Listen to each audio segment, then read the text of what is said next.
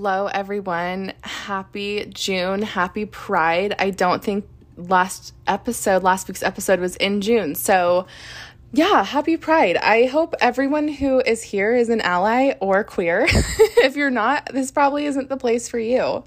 So let's go ahead and get started with this week's podcast. So I was talking about this on my Instagram story yesterday. I've had a lot of people slide into my DMs this last week and ask me questions, which is totally fine. If I have the time, I love answering things. My greatest passion is helping women grow their businesses.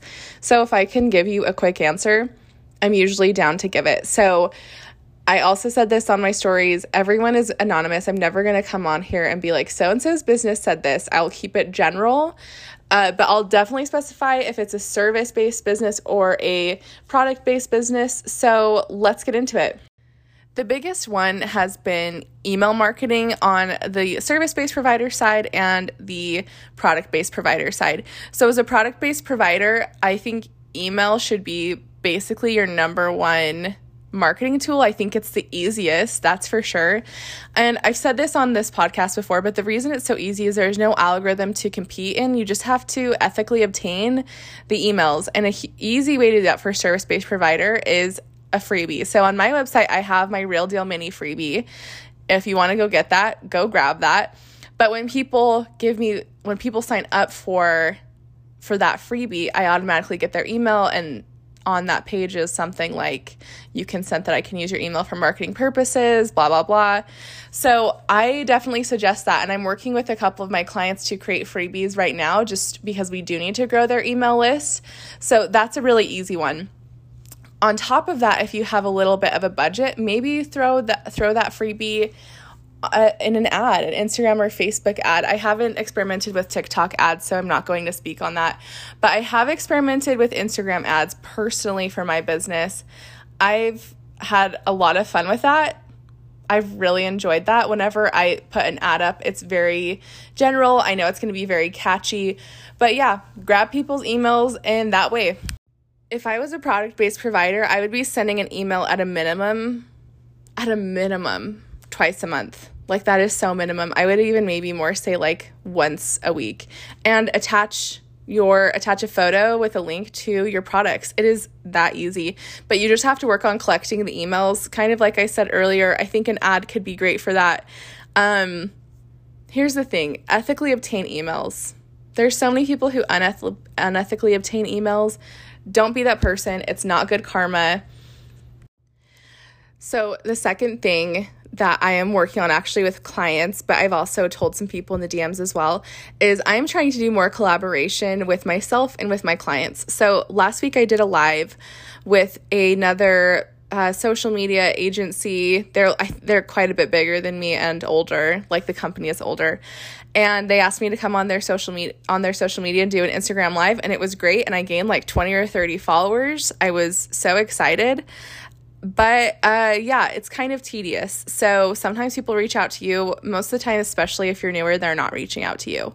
So a lot of my clients or people I've worked with in the past, they'll have like a little podcast page where they're like, hey, here's what we can talk about. Here's kind of my expertise. And they'll email a podcast with something like that. So also, I have had people do this to me.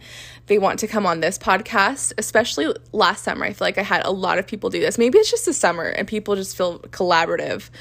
But I had a lot of people do this last summer, and I didn't respond to a lot of people because a lot of the messages seemed super inauthentic. So I would just say, as someone who has a podcast, be authentic in reaching out. Like, if somebody reached out and was like, oh my gosh, like, we have this and this in common. I know we have like probably similar audiences, but when people reach out and it's just like, here's my page, here's what we should talk about. I'm like, okay, I've put a lot of time and effort into this podcast, and I'm not just bringing you on here because you sent me a media page.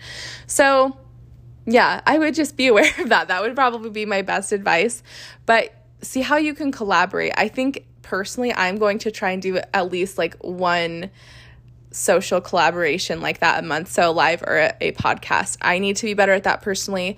I am working on that with some clients. I'm really working on it with one specific client who is about to launch some really exciting things. So we're really pushing this, I guess, PR.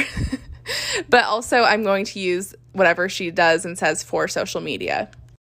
Number 3 is putting out more reels on Instagram. So I have asked all of my clients as of last week to double their reels. So I'm trying to have them each do at least 2 a week.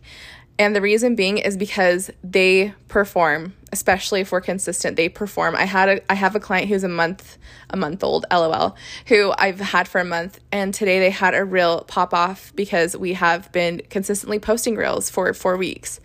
And it's just, they do so much better. It's how they gain followers. It's how they gain loyal followers. And people really like to find people from that. So I think if you're not doing video content, short form video content, really examine how you can start adding that in. I know in the past we've talked about nurture and outreach strategy, and we even do that on individual apps. So on Instagram, we're obviously doing nurture strategy and outreach strategy. And right now, the only way I've seen people grow on Instagram is getting on these lives, getting on podcasts and reels, and just honestly doing the things that Instagram has asked us to do. They've asked us to make more video content. They've said that those things are going to be pushed. With that said, don't stop posting regular posts. There are benefits to that. So those were a few of the things in my DMs this last week. I know this is a mini episode. Thanks for letting me have a mini episode. At least one's out there. And that's how it is sometimes. Please rate and review, and I will talk to you next week. Bye.